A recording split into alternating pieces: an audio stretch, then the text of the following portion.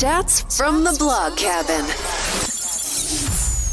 Your favorite podcast is here.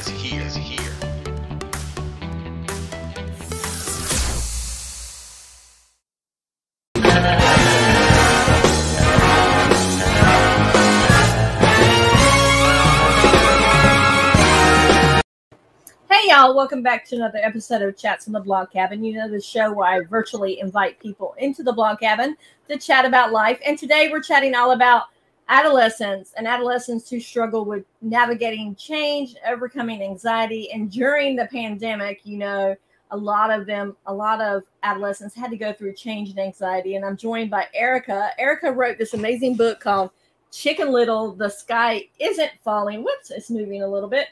And we know the story about Chicken Little, and Chicken Little as a childhood story. The sky is falling, the sky is falling. So, Erica, introduce yourself and tell us what you do, and then we'll get into about the book. I'm a social worker and a psychoanalyst. I'm a parent guidance expert and an author. And so I write books that help guide parents. My first book that I wrote was about 0 to 3 and guiding parents. And this one is about adolescents. And both books really address the issue of creating a foundation of emotional security for your children that helps them to build resilience and deal with the adversity that comes in life. That's who I am. So why did you decide to write this book? Because I know anxiety seems to be like the key phrase right now. You see, it's like it's a hot topic. Everybody's talking about anxiety, and we hear a lot more about anxiety than we used to. Well, I mean, anxiety is fear, and there's much more fear around than there ever has been. And as I say in the book now, because the book now is about building resilience and emotional security into your adolescence. And we know adolescence is longer than we thought. It starts earlier. It starts at 9 and it ends at 25 from a neurological perspective. But we know that in that period, parents have a great influence over their children to create emotional security that protects children. We call buffers children from stress and buffers children from, fear. And so we're experiencing more fears because the environment is a scarier place. And we can't always control what's in the environment. But what we can control is what we give our children in terms of their foundation emotionally to help them to cope with the environment in the future. So what can we as parents, because my girls are 19 through 26, and we talked a little bit before we came on about how all of them seem to have that anxiety of growing up. I think social media adds a lot to the anxiety as well. But what can we as parents build as a foundation for our kids? Well, I mean, this is the way I would put it. There's a lot expected. Much more is expected of kids today than was expected of my generation. And we give them less and we expect more. I guess that's how I would put it. In general, not everyone. There's a lot of healthy kids out there too, but there's a lot of kids who, from a very early age, they experience more stress. And because we as parents are very distracted, we have our own careers, we have our own desires, our own needs, and society encourages us to pursue them, particularly as women. Society is encouraging of us to pursue our individualism. We're a very individualistic society too. Our children are getting less of us, unfortunately, but we are expecting more of them. And what I mean by more of them is, the academic pressure that we put on our children is just, it's over the top today. We give them, in many ways, we give them so many choices. In my generation, we didn't have as many choices. And sometimes choices are good and sometimes they're overwhelming. There's social media pressure, and social media is, as we know, there's a new study out now that says that Facebook and Instagram, have been devastating to young women's self-esteem, and we know that social media puts a kind of pressure on them, focusing on fame and celebrity and and money. They have global warming threats. They have fears for the future, instability, fractured communities. So, all of these things are just too much for kids. So what we can give kids is the question, because unfortunately, we can't remove social media. We can't remove the global warming threats. We can, as parents, remove some of the academic pressure, but some of the academic pressure doesn't come from us as parents. Sometimes it comes from the schools or their friends, right? Or social media. They have to go to the best of the best and, the best schools. And as parents, I encourage parents to think about what their desires are for their children and kind of get a grip on those, right? Be very self-aware and know how much of your children's ambition is theirs and how much is yours for them. That's a very important distinction. But the point of writing these books is that there's a lot that parents can do. There's a lot they can't do. There's a lot they can do to help reinforce their children so they can withstand the storm of adolescence. Adolescence is in itself a kind of trauma. I mean, we don't think about it. We think, we all go through it and it's not a big deal. It's hard, but adolescence, even if it goes well and the children are healthy, it's a kind of trauma. There's a lot going on. So let's talk about the anxiety. Are you seeing more cases with anxiety in boys or girls in adolescence? So the statistics are crazy. Melissa, you read the book, so you know that I have a lot of research in the book. And the research says that 1 in 5 children in America are going to have a serious mental illness. 1 in 5, 20%. And I actually think it's higher. I actually think it's closer to 40%, because if you look at the statistics on reported mental illness versus non-reported mental illness, 1 in 5 is reported. So that means there's a lot of kids out there who are suffering in silence with depression and anxiety, ADHD, behavioral issues. So, it's a big number, right? Suicide rates in America have tripled in adolescence in the last decade, tripled. So, as we say, Houston, we have a problem. We have a very big problem. And I think we may be taking it more seriously now, is what I'm thinking, because COVID wasn't the cause of a lot of, it certainly didn't cause a lot of the anxiety and the depression. It exacerbated the anxiety and depression that already existed in a lot of kids. It sort of was the straw that broke the camel's back, so to speak, where they just couldn't, they couldn't hold it together any longer. Do you also think it's because with COVID, more families were home together, that parents are able to see things that are happening and they're able to see the signs, whereas before our lifestyles were so busy, on the go, that they were kind of like, they saw it, but they weren't really attentive to it? Yeah. Okay, we're going to take a brief commercial. I do think that. I think that I think that as parents, I think we're kind of got a little bit of a lag here, so we're going to take a brief commercial break, and then we're going to come right back, and hopefully there won't be a lag when we come back. Chats from the Blog Cabin. Hit subscribe and don't miss the next episode.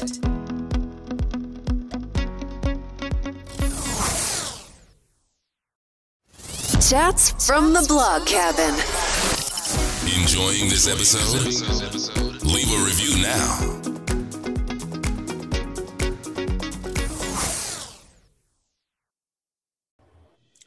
Do you feel betrayed by life, your body, or by someone that you love?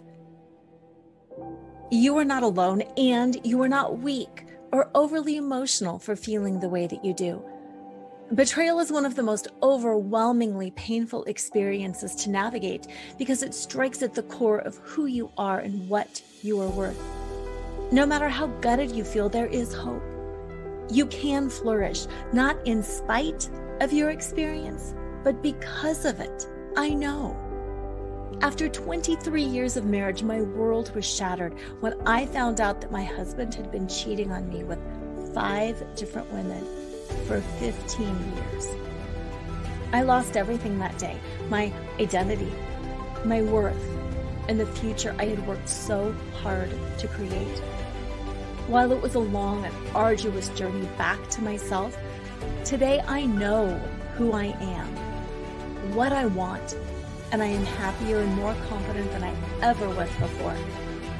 I've got what I call naked self-worth, which is the ability to just see, know, and love yourself for who you are, not for what you accomplish or for who you are in relation to others.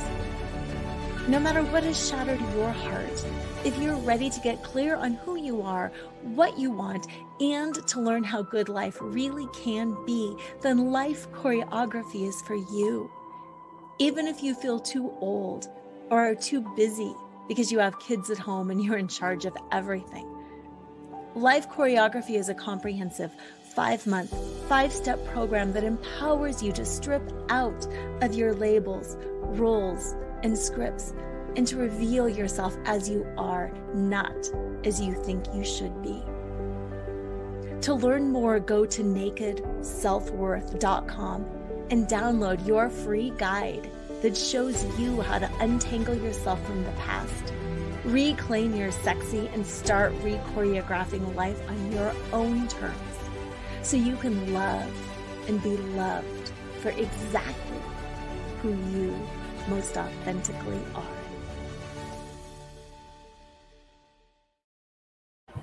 And we're back chatting with Erica, who wrote the book Chicken Little, The Sky Isn't Falling, Raising Resilient Adolescents in the New Age of Anxiety. I'm just going to read a part of the book that really resonated with me. It's like the first chapter. It says, we are asking children to handle more stress, more stress, more stimulation, more pressure, more choices, and more decisions without giving them a secure foundation of support, emotional security, and a real and meaningful connection to cope with emotions that come with these challenges. Then we wonder why our kids collapse when the emotional, social, and hormonal storm of adolescence hits. Being a teenager in the age of anxiety is scary.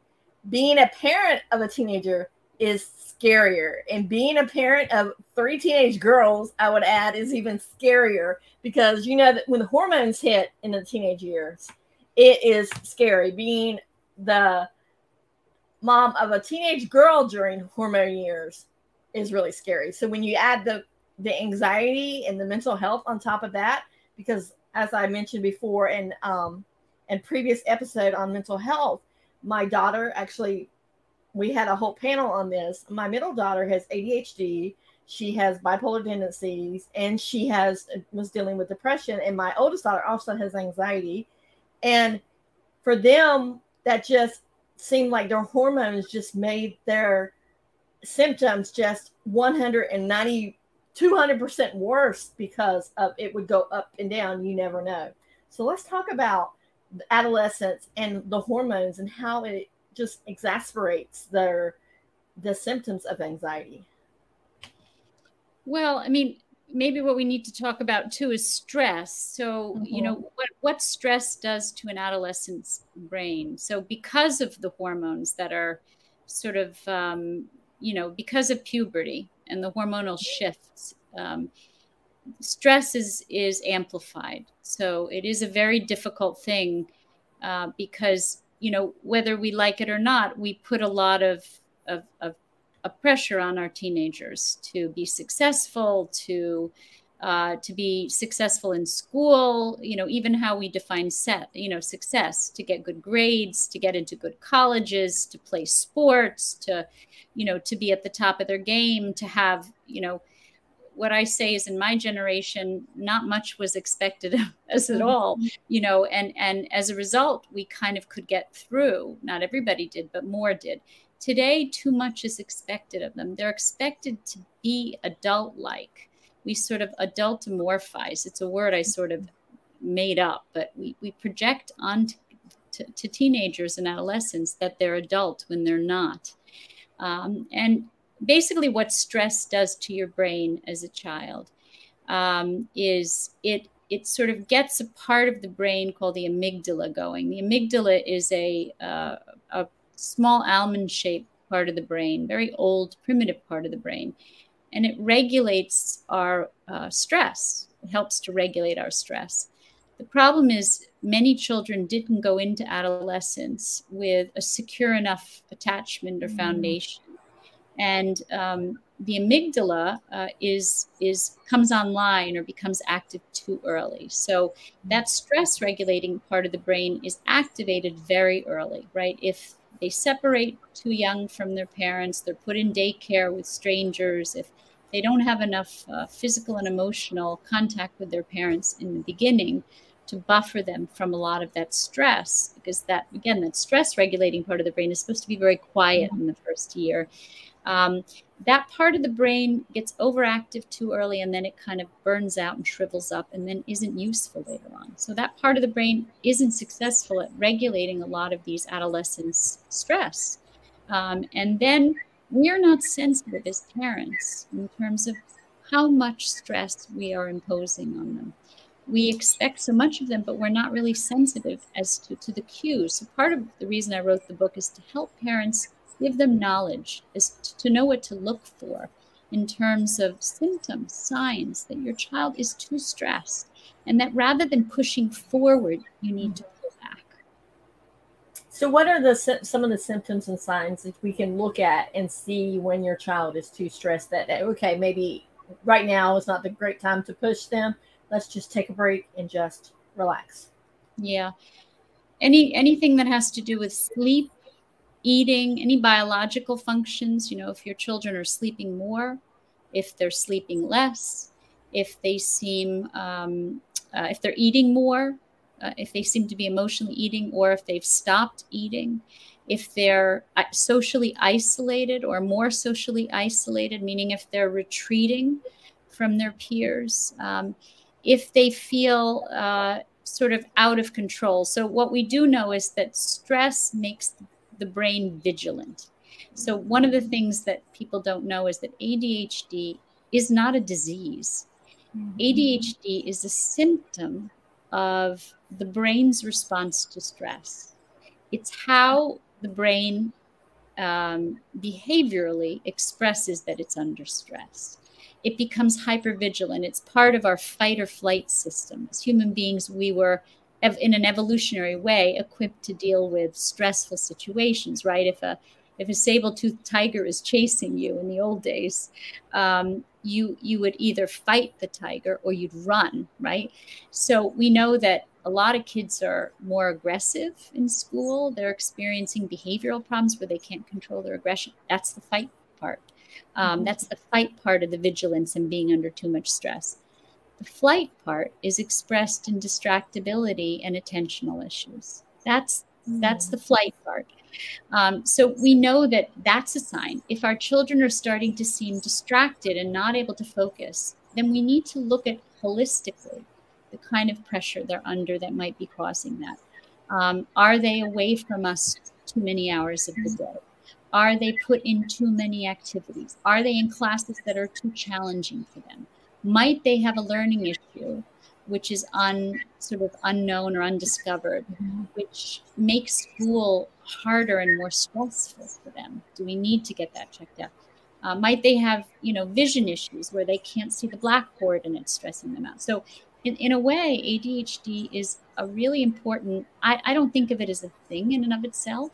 And I certainly don't encourage parents to medicate the symptoms away.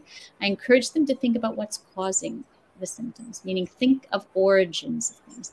As a society, we don't like to think about the origins of things, but it's really important to think, what is the stress that's causing my child's brain to go into this vigilant, defensive, I'll call it a defensive mode?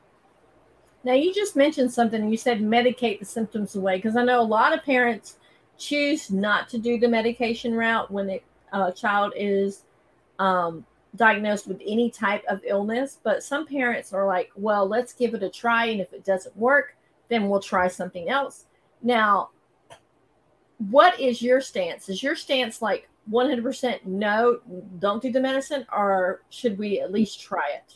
So my stance isn't 100%. My stance is that medication can be very useful, but it's the last stop on the train, not the first stop on the train. Okay. So the first stop on the train, so you never want to medicate away symptoms.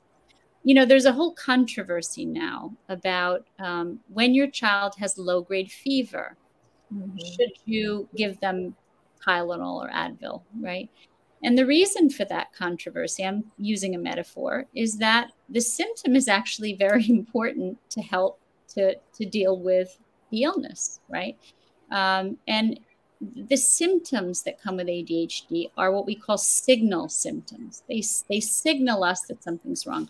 So just getting rid of the symptoms doesn't mean that what the underlying causes have gone away. So we want to deal with the underlying causes. We want to get our child to a really good talk therapist, a child and adolescent specialist. Make sure that it's child and adolescent, not an adult therapist, because they're different.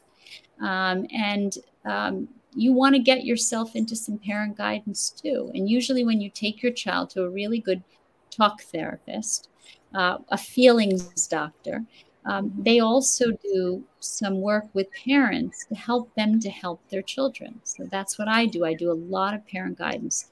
And that's the first stop, is talk therapy, to see if you can get to the bottom of what's causing that child's stress. And usually it has a lot to do with psychosocial,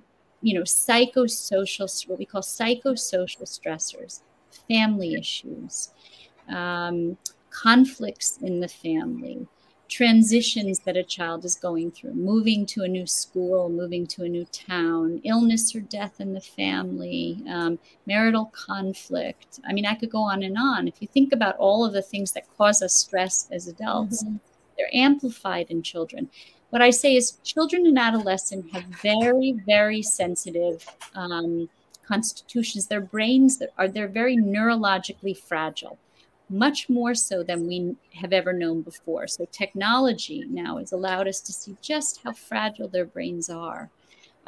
They're very fragile in what we call the first critical window of development, which is 0 to 3, which is in my first book that I wrote. And they're equally fragile in the second critical period of development, which is 9 to 25, or adolescence, because something is happening in the brain at that point, which is the brain is reorganizing and pruning.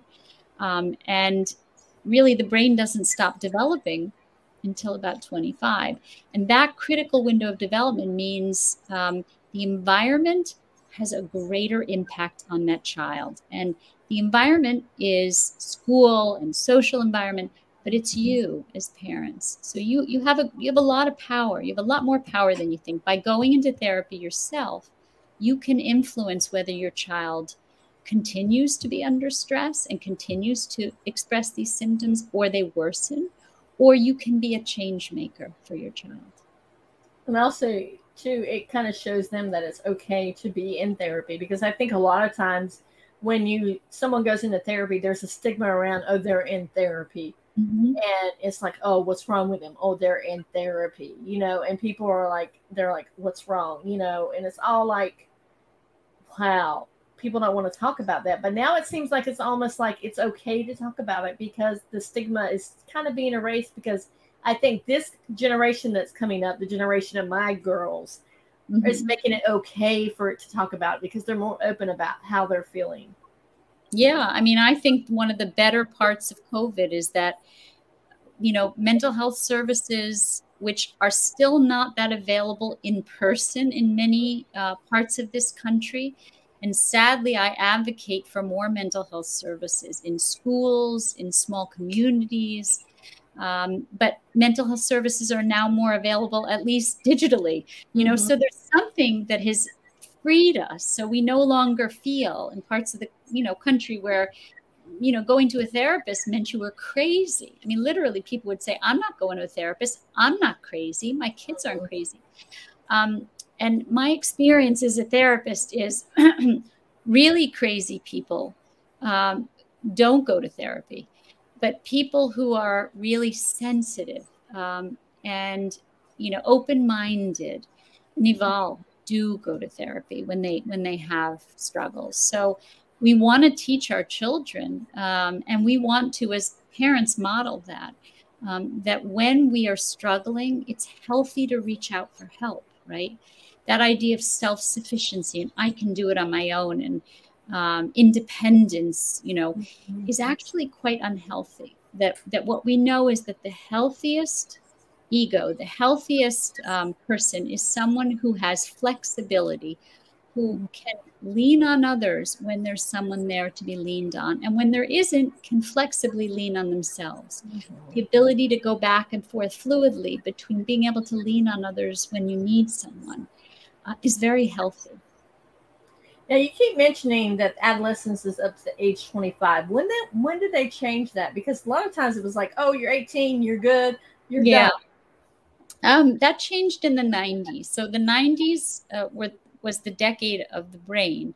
And it's because the technology was discovered. As psychoanalysts, we always knew that adolescence wasn't in this small defined period. But then we could see it, meaning we could see in these brain scans, what they call fMRIs, or functional magnetic resonance machines. And they basically allow us to see activity in the brain. And there's many other things that we use too. But the idea is that the technology in the 90s allowed us to see that the brain was still shifting and reorganizing and pruning. So what we say is that by the age of 9, between 0 and 9, actually, and this is interesting, between 0 and 3, 85% of your right brain, or what we call your social emotional brain, the part of your brain that's responsible for emotional regulation, resilience to stress, by 3 years of age, 85% of that brain is developed. Wow. And then between 3 and 9, the other 15% develops. So by 9 years old, the brain is you have all the cells there, the synapses. The problem is that you have too many. And then between 9 to 25, there's a pruning, like pruning your bushes out in your yard. There's a cutting back of what you don't need, and a shaping of an architecting of the brain that happens between 9 and 25. So for the first 9 years, you'd say, you as a parent are helping to create the connections, creating, building connections. It's why I say parents have to be as physically and emotionally present in the first 3 years as possible, right? We didn't talk about that before, which is, when you leave your baby in daycare at 6 weeks or 3 months with strangers, and when they're in distress, they're one of 5 or 8 children and they're crying and no one can, you don't realize that kind of stress actually has a great impact on that baby's brain. So for the first 9 years, we are building, and then from 9 to 25 as parents, we are responsible for helping to architect what that brain will look like going forward into adulthood. Wow. Because, you would think about it, you wouldn't think that 0 to 3, you would think that those years would be the years they wouldn't even remember because they're so little. But then you realize what an impact. Wow. 85%. 85%. So, and if you're not there and you're not part of that process, then that child's brain actually develops quite differently. In very extreme situations. So of course, we're not talking for the most part with anyone who's listening to this podcast about extremes, but there are books written about very extreme forms of neglect where babies are put in institutional care in Romanian orphanages, where the brain actually is shrunken, stunted, right? We're not talking about that. In this case, we're talking about brains not developing in the same way, as if they have a primary attachment figure there to soothe them when they're in distress from moment to moment. Now, mind you, if you miss the first window, which is 0 to 3, the reason I wrote the second book is you have another chance. All is not lost. So now between 9 and 25, you as a parent can still do a great deal of good in terms of providing that child with emotional security. Now, I have a question. Now, let's say, for instance, like the very first child you work, but then the second child you're like, okay, I'm not going to work when it's born because I want to stay home. And obviously you can't afford daycare for both kids, because daycare is outrageous anyways. will that change the effect of the way that the second child, their brain develops, because the first child wasn't in daycare, but they had someone take care of them, that it was more of a one-on-one situation? So what I say, so there's two different questions there. First, if you ask someone who their first child was in either daycare or in care with others, versus being around, I think for the most part, they'll say there's a difference. And it depends on the kind of care. So that's to answer your second question. If the best is you, right? The best is you being there, being as emotionally and physically present as possible. The next best is a family member or someone who has a very similar kind of investment in that child, and who can soothe them in distress from moment to moment the way you do, same style that you have, and is going to be in their life forever. That could be a grandmother, an aunt, could be a spouse, right? Then next in line would be a one-on-one surrogate, and that could be a babysitter. And if you can't afford a babysitter, because that babysitter is going to be consistent, is going to be not transient, that person's going to be with them a long time, hopefully, right? And is going to be consistent in their care. And they can form a kind of attachment to that person, not the same attachment as they have to you. So that would be the next best thing. If you can't afford one person, what they do in California is what I recommend, which is sharing a caregiver. If you share a caregiver with another family, sometimes it could be cheaper than daycare. If you each have two children, believe it or not, or even if you each have one child, or you each have two children, or one of you has two children, or one of you has one child, the numbers are still better than if you put your child in institutional care. Show me a daycare that you can afford that is less than five or six children to one caregiver.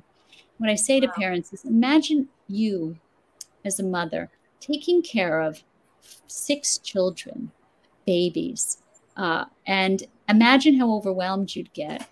And imagine being able to soothe their distress from moment to moment. And then you realize, oh my God, I could never do that. They can't do it either. And so sharing a caregiver would be the next best thing to having a single surrogate caregiver. And the one that I never, ever promote is daycare. Please don't put your children in daycare unless you absolutely positively have to. And if you do have to, then look for a ratio of no more than 3-to-1 when a child is 1 to 3. And when a child is under 1, a ratio of no more than 1-to-1. And it doesn't exist. Wow. I mean, because honestly, luckily, my mom took care of my oldest. But it's amazing how you keep talking about how 0 to 3, 0 to 3, you can raise, as a parent, you can raise your children the same way, but they can turn out differently, and they can all exhibit different types of things at the same, like all 3 of my girls have anxiety, even though they were all raised, like the youngest one we seemed to be a little bit more lenient with them and not have as much pressure on her, because as first-time parents, you put a little bit more pressure on the oldest because you really don't know what you're doing to begin with. And then as your rules get a little bit more lax as the second and third come along. So let's talk about first-time parents, and then once you have more children, how you seem to the pressure seems to come off a little bit for the other children. Well, that's often the way, right? As first-time parents, we are more anxious ourselves. And when we're anxious, it's called generational expression of anxiety and depression. One thing I encourage people in the book, parents in the book, to be is self-aware. So the more self-aware you are, if you feel anxious, you're going to make your children anxious, basically. If you suffer from depression and it's untreated depression, then it's generational transmission, means that will be projected into your children may also feel depressed along the way. So it is very important to be self-aware. If you're anxious, if you're depressed, as an adult, get help, because that's going to help you not to pass that on to your children. You think about it, that we are the greatest part of their environment. So if their environment does not feel secure, if their primary, I'm going to use the word primary attachment figure, primary caregiver, because sometimes it's the dad today. Usually it's still the mom, but sometimes it's the dad. And whoever is actually responsible, the go-to person for that child to feel emotionally secure from moment to moment throughout the day. And it should be the same person, right? The idea of having multiple attachment figures sounds a lot better than it actually is, because the truth is there's still one primary person that's the go-to person. The more calm and centered and emotionally present and physically present we are for our children, whether they're the first or the last, the more internal resources we give them as they go into adolescence to cope with the adversities that are going to come. And again, there are more adversities. I mean, there's just much more that is stressful for children today. So I'll use an example from a radio host that did an interview for me. Michael Smirkanish interviewed me, and he told me the story. He said, when I was a kid, I got a haircut. It was a really bad haircut. And I went home and I cried because I was afraid the kids would make fun of me at school the next day. And they did. They made fun of me. But in a couple of days, it went away, and I could cope with it. He said, I can't imagine what it's like with social media, because not only then do you have just a handful of kids making fun of you and laughing at you or dealing with whatever adversity you have the whole school knowing that you're a target, or even more than the school, the adolescent community at large, right? So it's just take that as a smidgen of why it's much more stressful for them. Academic pressure, I mean, I didn't even go look at the colleges I applied to. I just applied to 2 colleges, and I applied to them without going to look at them. And my parents weren't that involved. It was because in those days, and I was a beast, I mean, like who thought about that stuff? So, and now today, it's terrible. So if you just think about the pressure on these kids, which makes it even more important that we ourselves are not anxious as parents.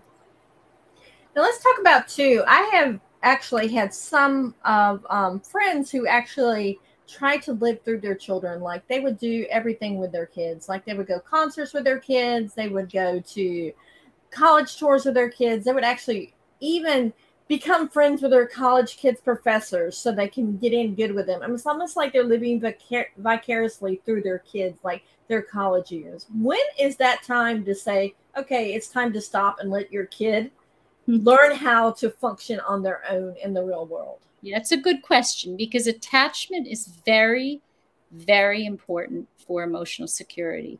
Being there when they're in distress, when they're little, and through adolescence. That's what the second book is about. We have to be there during adolescence to help them process their experiences and their emotions regarding their experiences. If we're not there enough, we miss that, right? I use a term in the book, when the door opens, literally and figuratively, when the door opens and they're ready to talk to you, if you happen not to be there, the door closes again. And you have to wait until the next time the door opens, because their defenses are such that they're only going to be open on their terms and on their time, not yours. So, and so that's a really important thing that we have to be present throughout. I mean, it's not just in the early years, but kids are really not resilient. I mean, they are just not nearly as resilient as we think. But you asked about separation. So attaching is very important, but equally important is the ability to let go. And we begin to let go from the moment they're born. Believe it or not, the process of separation is the process of seeing your child as an individual, not you, separate than you, different than you, separate interests than you, separate ambitions than you, separate desires than you. That ability to see our children as individuals is the beginning of separation. And so that's a very important process as they go on into adolescence, that we don't judge the differences with them, that we accept their differences, whether they're differences of desires or dress or how they appear, but also identity issues, the music they listen to, the friends they have, the gender that they identify with, the sexual orientation that they identify with. It's all part of allowing your child to not be you. It's me, not me. And that separation allows them to blossom as human beings and accepting whoever they are. That's really critical, that we want to, as parents, control who they become. And we can't, we can only give them our value system. We give them love and attention, and we make them securely attached, and we are there when they're in distress, and we give them our value system, and then they have to choose for themselves. But that idea of merging with your child and not letting them be separate from you can also cause a great deal of anxiety. We don't want to push them out and make them be self-sufficient too early, but we slowly want to wean them so they can function out in the world without us. Yeah, because I see a lot of people, a lot of kids that when they go out in the real world, they can't function, and they end up back home because they don't know what to do. They don't know how to handle a job. They don't know how to handle their money. They flunk out of college because mom and dad have helped them with their assignments when they were in high school. Right. Well, that's part of parental anxiety. So, for instance, I'm not giving anything away. I'm not betraying confidence, because I see so many families like this. But I was seeing a family this week, and it was a family that was worried about their child starting a new school, and worried about that child's executive functioning, that they wouldn't be able to email the professors. It was a high school student. Wouldn't be able to email the teachers, wouldn't be able to stay on top of their schedule. And so this parent was basically following their child's email to see if the child had emailed the teacher back. And I said, you have to stop doing that. You have to let them take control of it.